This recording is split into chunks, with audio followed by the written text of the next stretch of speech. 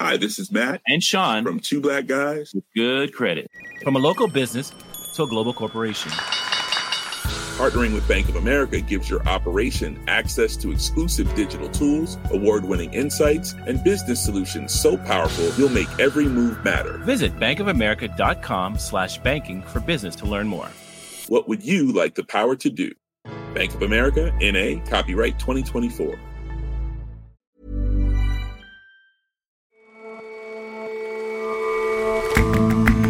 Hello and welcome to The Intelligence on Economist Radio. I'm your host, Jason Palmer. Every weekday, we provide a fresh perspective on the events shaping your world. For decades, Afghanistan has been a major source of the world's opium poppies and thus heroin. And the country produces mountains of hashish too. Now, methamphetamines are on the rise, thanks in part to the native ephedra bush. And back in the 1970s, commercial radio was saturated with a particular sort of breezy, unchallenging music. Decades later, the genre got a name, yacht rock. Now, those same tracks are creeping back onto playlists, perhaps for the same sociological reasons.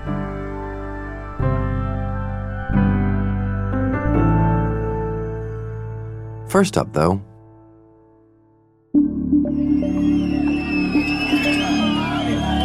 any hopes they had of stopping the West Berliners destroying the wall were soon dashed. As dozens of young men pulled on a rope and chains, the chant went up, Mauer weg, down with the wall. After the fall of communism in 1989, Hungary turned to democracy. Its new political system would be held up as an example for other Central and Eastern European states. That's not the case today.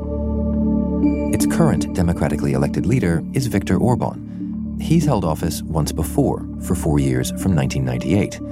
He was re-elected in 2010, and there's little sign he's going to lose his job anytime soon. I think migration is stoppable. In many countries, especially in West Europe, politicians try to convince the people that it's not possible to stop, but I think it's not true. Mr. Orban's anti-immigrant rhetoric and the accompanying policies of his party Fidesz mean he remains popular in a country that has little ethnic diversity. But he's also taken worrying steps to ensure his job security, steps that have catalyzed Hungary's slide into autocracy. What Viktor Orban has achieved over the past 9 years in Hungary is to hollow out a European democracy so that it's effectively a one-party state. Matt Steinglass is our Europe correspondent.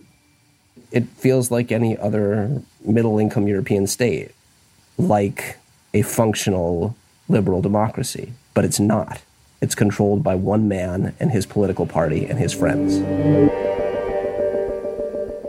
All of this is a far cry from the Prime Minister's roots, when, as a young, long-haired liberal, he urged the Hungarian people to reject communism and embrace free elections.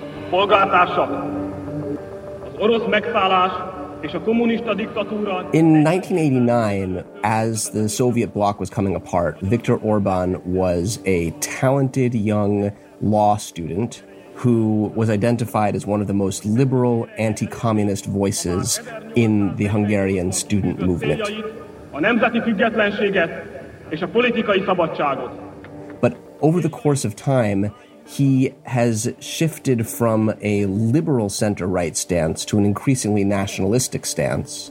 So by today, the once young liberal reformer is now a hardline nationalist ruler who dominates his country's political system with an iron hand.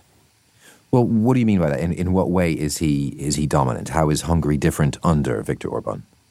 As of the late 2000s, Hungary was seen as the most successful, possibly the most entrenched, formerly communist country in Eastern Europe in terms of its transition to democracy. People saw it as a stable, capitalist, democratic, liberal country, member of the European Union.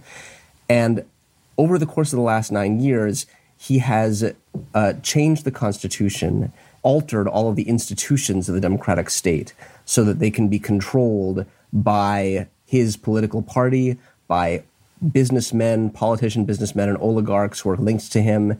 He's extended domination over the media sphere. He's hollowed out the court system. But how has he managed that? How has he sort of gotten away with it, starting from a stable, happy democracy so completely undermined? How do you do that?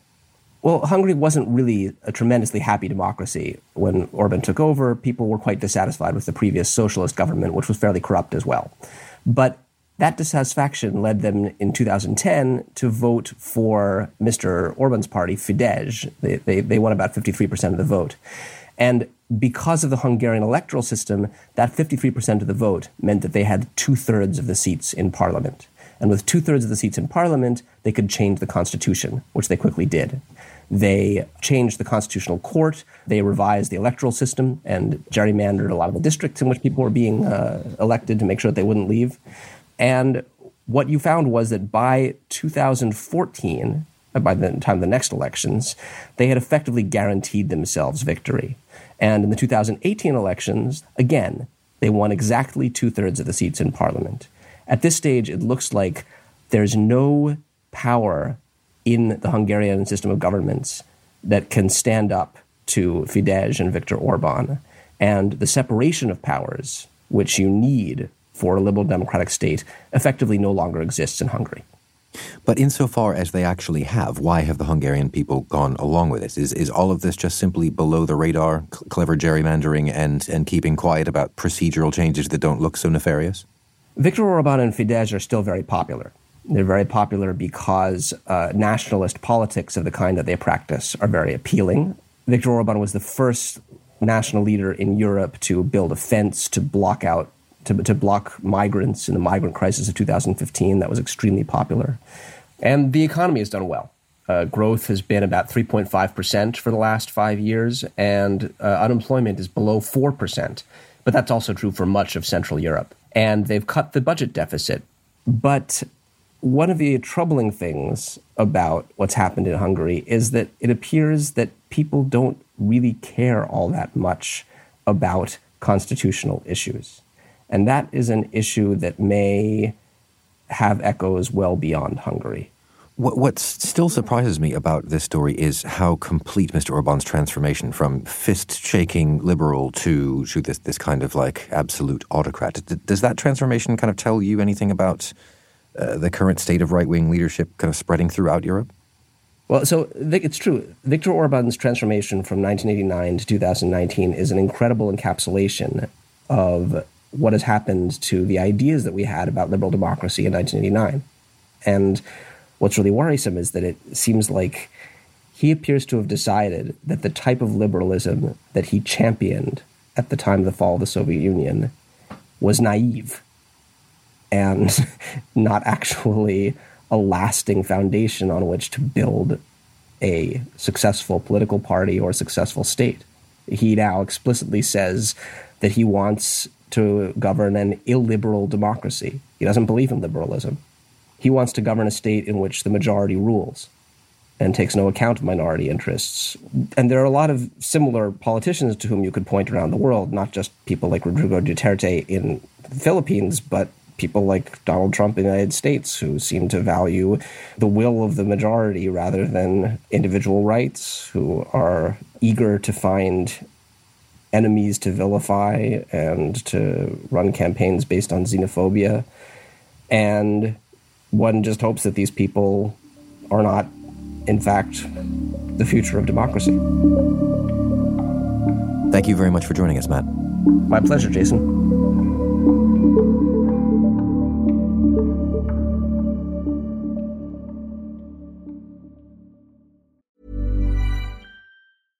Hey, I'm Ryan Reynolds. At Mint Mobile, we like to do the opposite of what Big Wireless does. They charge you a lot. We charge you a little. So naturally, when they announced they'd be raising their prices due to inflation, we decided to deflate our prices due to not hating you. That's right. We're cutting the price of Mint Unlimited from $30 a month to just $15 a month. Give it a try at mintmobile.com/switch. $45 up front for 3 months plus taxes and fees. Promo rate for new customers for limited time. Unlimited more than 40 gigabytes per month. Slows full terms at mintmobile.com.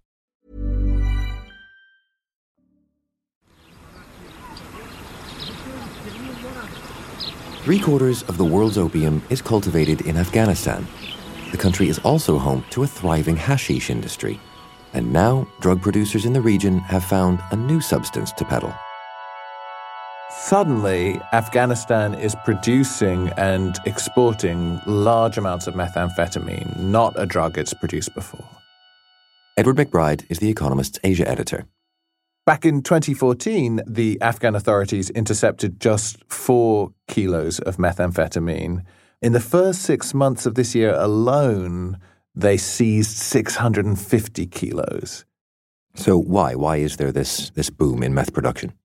Iran, which is just next door to Afghanistan, has been producing quite a bit of meth, but there's been a big crackdown there. The authorities have tried to put meth producers there out of business. Some of those meth producers were probably migrant laborers from Afghanistan. Anyway, the meth business seems to have moved across the border, with those migrant laborers returning with their expertise, maybe some of those original Iranian producers. They've all gone to the lawless western deserts of Afghanistan, and they've set up their meth production there. And making it how? Meth is made from a precursor chemical, or 2 precursor chemicals called ephedrine and pseudoephedrine. And normally you get those out of cold and flu remedies. But governments around the world have been trying to curb meth production by making it more difficult to get hold of those cold and flu remedies, keeping better tabs on who's buying them, and so on. So making meth that way has become more difficult. There is another way to make meth, which involves a natural source of ephedrine and pseudoephedrine, which is a bush called the ephedra bush. That's how the chemical got its name. And that bush happens to grow in Afghanistan and lots of arid regions of Asia. Farming is also very cheap in Afghanistan. Most of the people are basically subsistence farmers. It's very easy to drum up a big crop of ephedra leaves in Afghanistan and then process those to make meth. And that's what's happening. So did the Afghans invent this production method? This isn't a new method for making meth. We know that ephedra has been used for centuries in traditional Chinese medicine for treating asthma and other respiratory problems, in effect as a cold and flu medicine. In the past, drug smugglers have used ephedra to create meth. But what makes this so potent in Afghanistan is that Afghanistan already has this huge heroin business, a big hashish industry, and so it's got the ready-made distribution channel. So if they can add another drug to their portfolio, as it were, then it's very easy to get it exported and to start making money from it. So if the drug trade in Afghanistan is so large, so well established, so much a part of the economy, what effects does that have on the internal dynamics of what is clearly a very troubled country? And isn't adding another drug to that only going to make matters worse? If you look at the drug trade from an outsider's perspective, of course it's terrible, right? You only need to look at the effects of heroin on addicts around the world to sort of think this is very bad news. And that's absolutely true. But of course, the reason why these drug crops spread so rapidly is because there are lots of incredibly poor subsistence farmers in Afghanistan whose only real prospect of a decent livelihood is to grow these crops. That's why they spread so fast. And the money that these crops bring in, does represent a sort of genuine improvement in their quality of life. The problem is it doesn't just feed addiction outside Afghanistan and within Afghanistan too, but it also feeds the war in Afghanistan. The profits from the drug trade go in large part to insurgent groups fighting the government like the Taliban, Islamic extremists like Islamic State. They also feed corruption, which is a huge problem and one of the main reasons why the government is seen as unpopular and illegitimate by many. Lots of local officials, local police, army chiefs and so on, they try and cash in on the drug trade. It really corrodes the legitimacy of the government from within and feeds the war, which is causing so much grief within Afghanistan. You say that for these farmers, there's really no other prospect than to grow these crops related to drugs. Is there no other cash crop in prospect for them? Well, I think the big problem in Afghanistan is related to stability and personal security and the viability of the government, right? If circumstances were different and it was a peaceful, law-abiding country with decent infrastructure, then, of course, all kinds of crops might be profitable and, indeed, people might prefer to grow those. But in lots of parts of the country, there is no law and order. There is no realistic hope of a sort of cash crop, in effect, that's exported other than drugs. There's a shortage of land as well, arable land. And one of the things about drug crops is they are so profitable that it's possible to pay for irrigation, for example, to feed the fields to grow the crops. Other less profitable crops, that wouldn't be viable. No, realistically speaking, without a more peaceful situation, without more infrastructure, there are very few ways to make a living as a farmer. Edward, thank you very much for your time. Thank you for having me.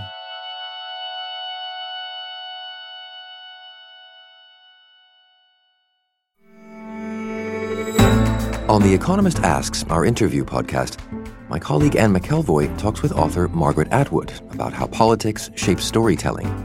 She's just put out the long-awaited sequel to her landmark dystopian novel, The Handmaid's Tale. The hit television series based on the book has brought a new global audience to the fiction of a veteran author and activist just shy of her 80th birthday. Anne McElvoy puts her on the spot over the gains and the risks of the Me Too movement. You're no longer in phase one of Me Too, but there was a moment there when it was an invincible weapon to which there was no counter-weapon. And whenever you have an invincible weapon to which there is no counter-weapon, some people will take advantage of it, which they did. And in a way that seemed to transgress a lot of the lessons that you'd been learning from the Cold War societies. Not just the Cold War, the history of lynching in the United States, the history of any social moral panic in which to be accused is to be guilty. To hear more, subscribe to The Economist Asks on your podcast app.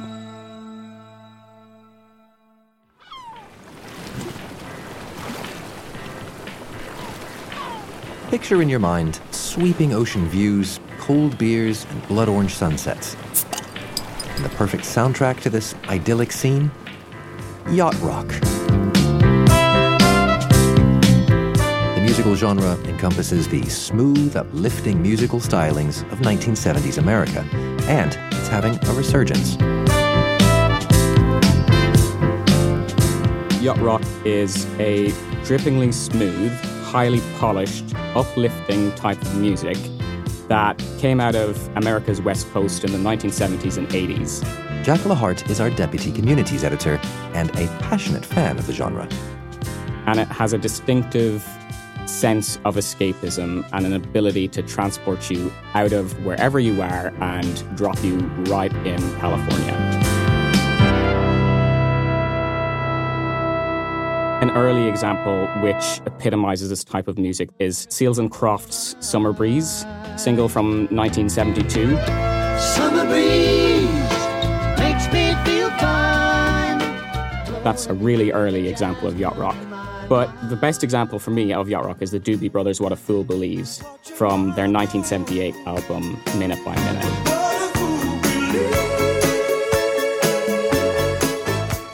And maybe one of the most famous examples, of course, is Toto's Africa from their 1982 album, Toto 4.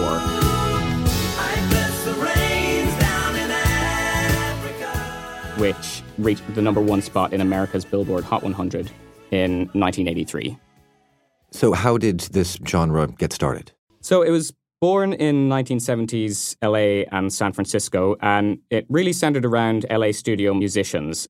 So many of those who had protested against war and preached free love in the decade before began to find a home for their gently catchy tunes on drive time radio. Okay, so where did it go? Why did it disappear? Really, I think the turning point came in 1981 when MTV launched. And that really changed the game for musicians around the world. This is it. Welcome to MTV Music Television, the world's first 24-hour stereo video music channel. Music became flashier and more aggressive and began to rely much heavier on disco influences and heavier electronic sounds. So for years, yacht rock was seen as uncool. It was consigned to wedding parties and dusty record collections and came to be seen as the epitome of 1980s schmaltzy, uncool dad music. But what you're seeing is that the wind, in its way, is back in the sails of yacht rock now. Yeah, definitely. Now on Spotify, there's playlists that have hundreds of thousands of followers. And then also, if you look at things like Google searches for yacht rock, they've steadily climbed since the 2010s. And you see this nice little spike in summer months when people try and seek out that distinctive West Coast sound and that summery, breezy beat that yacht rock has. And when people are seeking it out, are they looking back to these classics, or are there new yachtsmen? They're definitely looking back for these classics. But I think a testament to the influence of this genre of music is the fact that so many modern day artists look back to it and include traits in their music today. And some examples include Fragments of Time by Daft Punk. And if you listen to Vampire Weekend, many of their tracks have distinctive yacht qualities to them. If you're looking for a more blatant tribute, then I think you need look no further than Thundercats' Show You the Way, which actually features Michael McDonald and Kenny Loggins. Tell me how you feel, Kenny Loggins. Your heart is struggling, baby. That's from Thundercats' 2017 album, Drunk. Mark Ronson's latest album, Late Night Feelings, which just came out this year, has distinctive yacht sounds to it as well.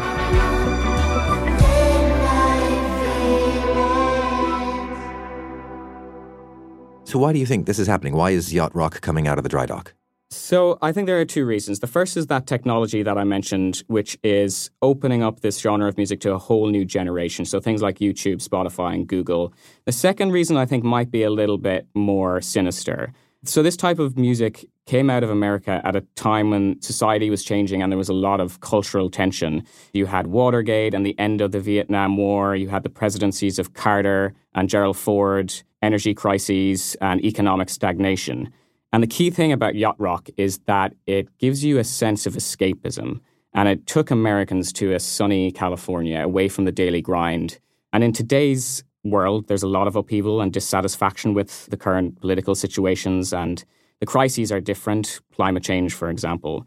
So the anxieties that we have today may be slightly different from what people were experiencing in the 70s and 80s, but that need and desire to seek out a feel-good tune remains the same, and I think that's behind yacht's resurgence. Jack, thank you very much for your time. Thanks for having me.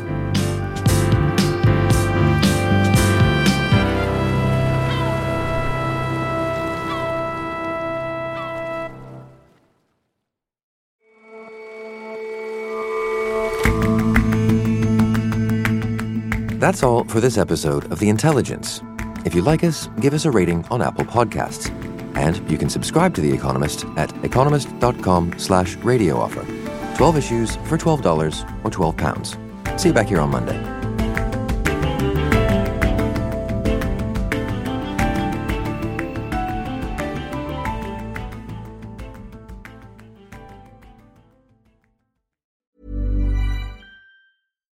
World peace might feel kind of like a pipe dream, but what if I told you it's not?